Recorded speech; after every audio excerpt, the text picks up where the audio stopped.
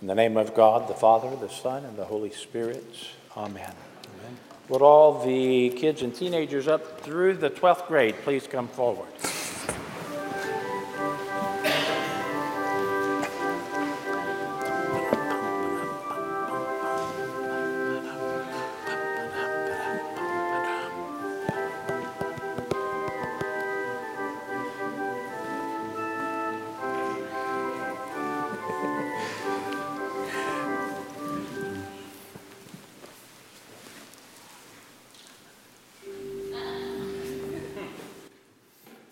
Good morning. How's everybody? Do y'all like fruit? Do you? What's your favorite? Watermelon? Do you eat the seeds? No.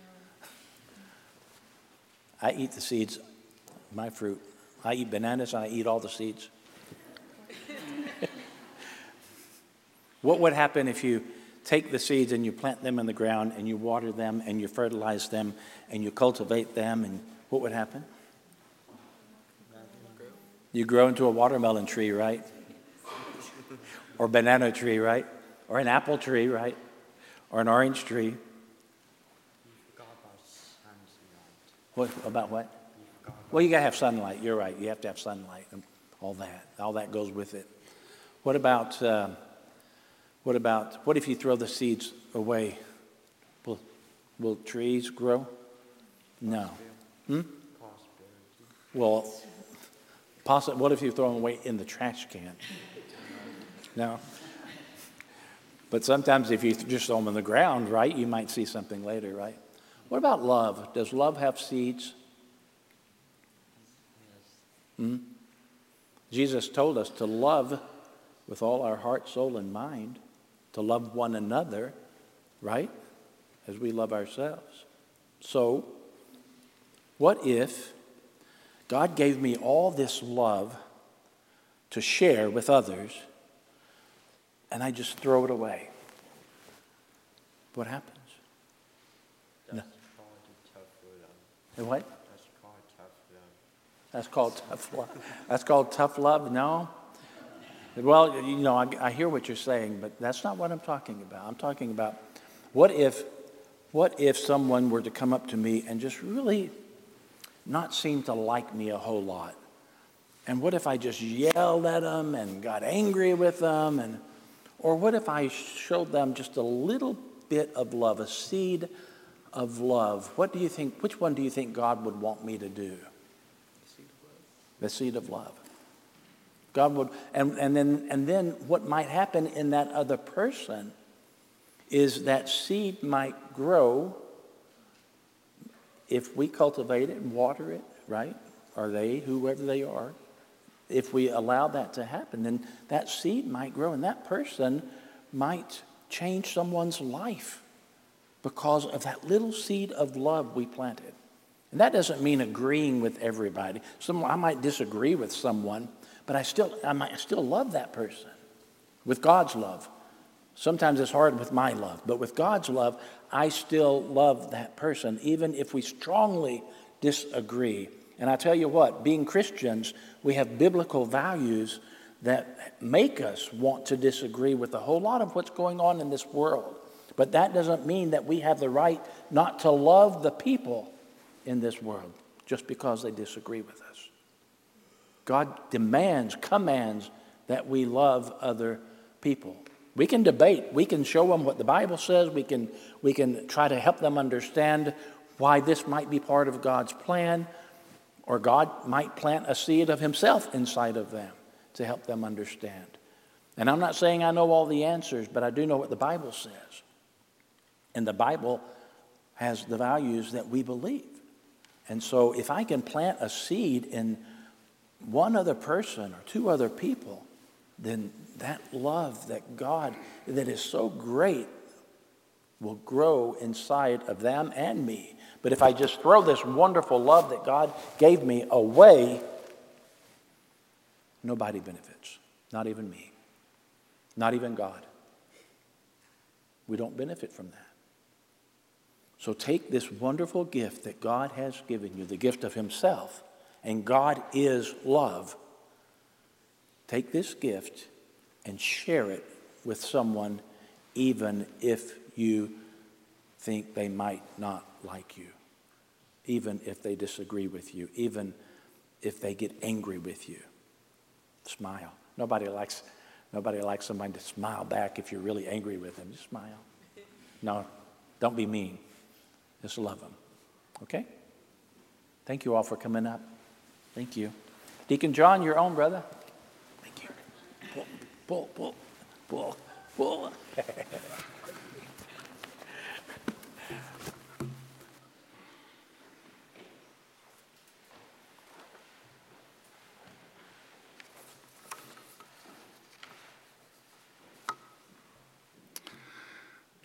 May the words of my mouth and the meditations of our hearts be acceptable in thy sight, O Lord, our strength and our Redeemer. Amen. So this morning I want to give you something to think about before we take a look at the story from the book of Acts. In John's revelation this morning, we get words from Jesus as he sits on the throne in the kingdom of God. And those words which he gives to us are words of encouragement. And here's what he says: "See, I am making all things new." And so as we look at our story from Peter today, I want you to think about how God is remaking his people. I want you to look for the ways in which God works. I'm going to back up a little bit in the story of Acts. Of course, we have the 40 days of Easter, the 50 days of Easter, ending on Pentecost, ending with the Holy Spirit coming down and the church being born. And during that period before Pentecost, Jesus gave a few last instructions to his disciples.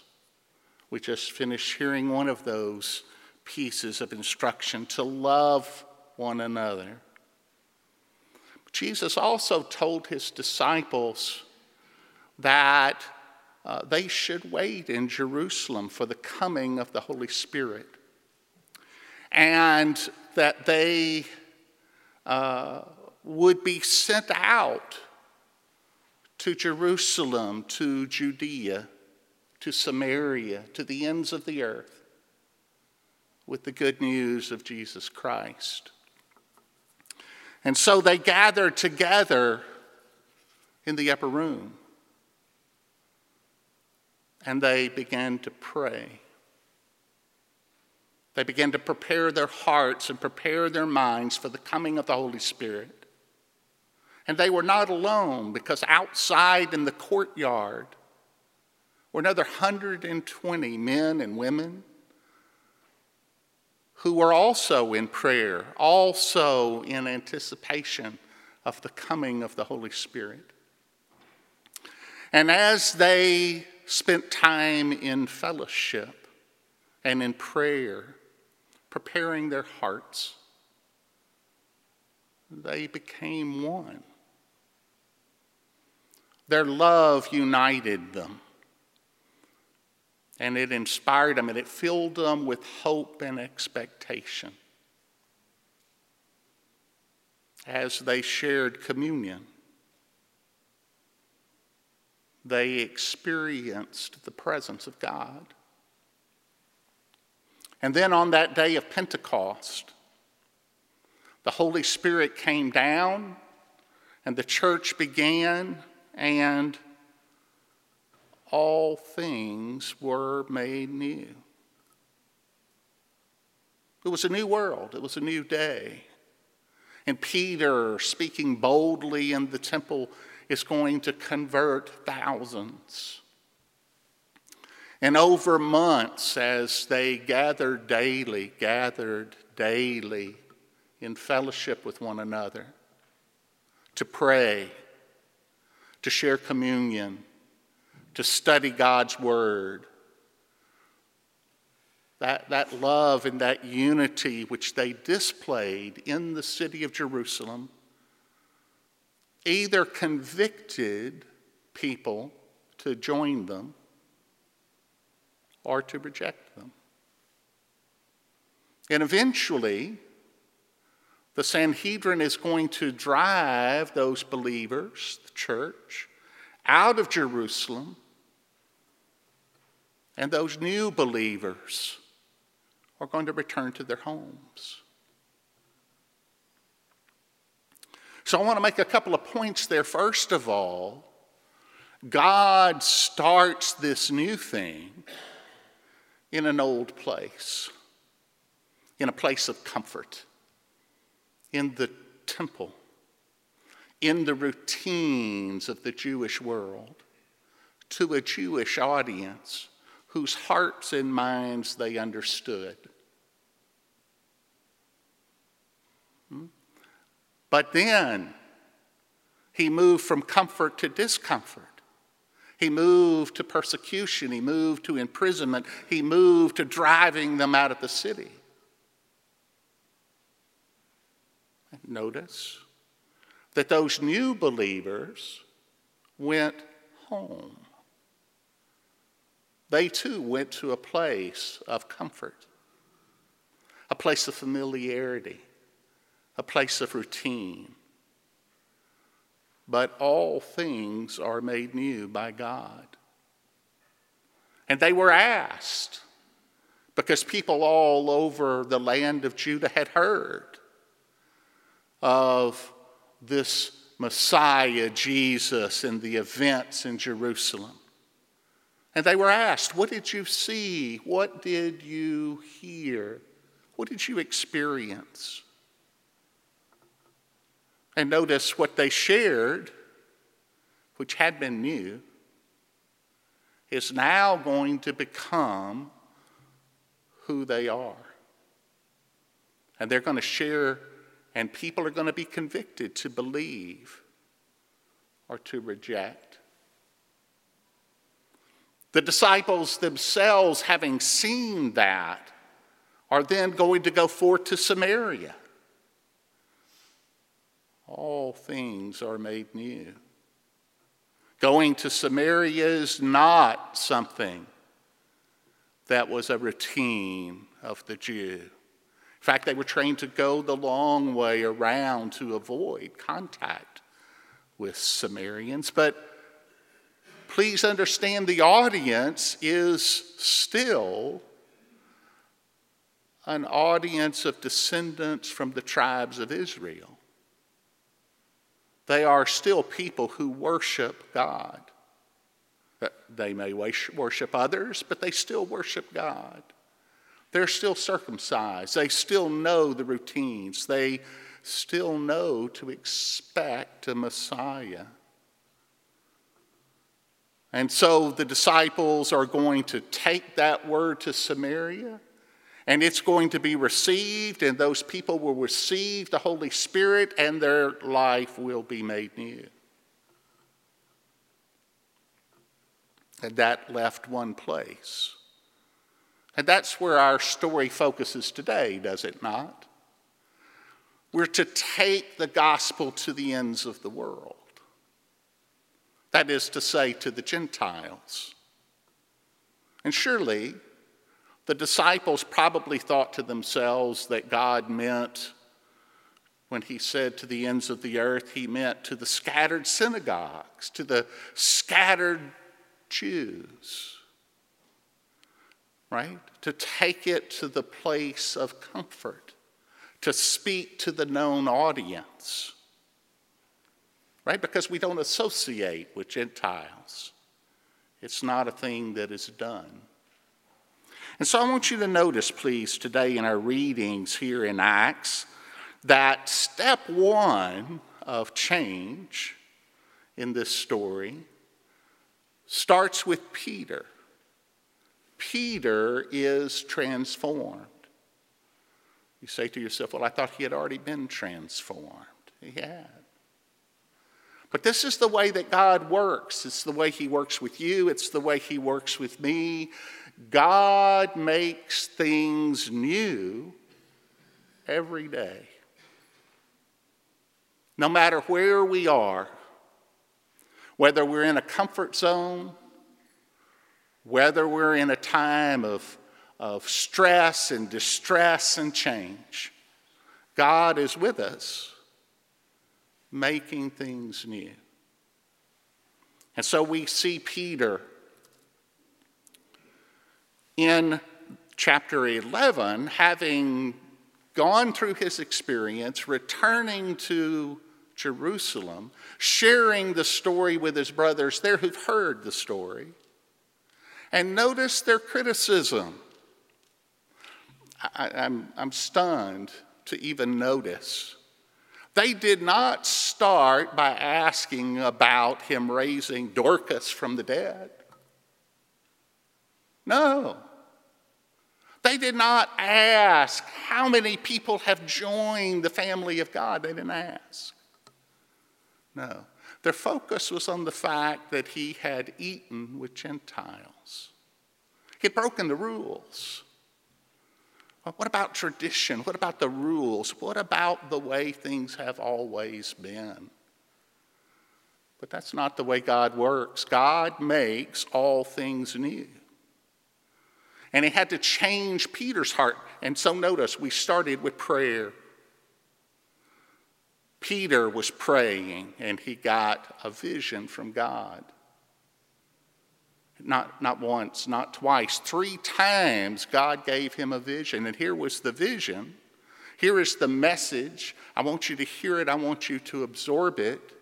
God makes all things new. God makes all things that are unclean clean.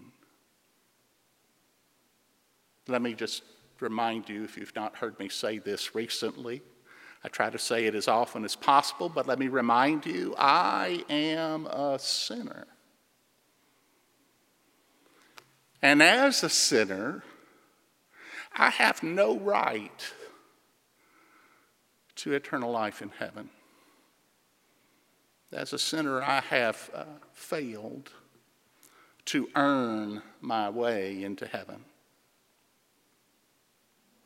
But the good news is, the news that Peter will be delivering to Cornelius the Gentile, the good news is that Jesus has made unclean things clean. And through his death on the cross, through his blood, we receive grace, unmerited, unearned, undeserved. And so I have new hope of eternal life with God, not because of anything I've done, but because God is at work, making all things new. And one of the things he makes new is us. And I do try, before I speak to people, to look into the mirror that reflects the inner man, just to make sure before I speak.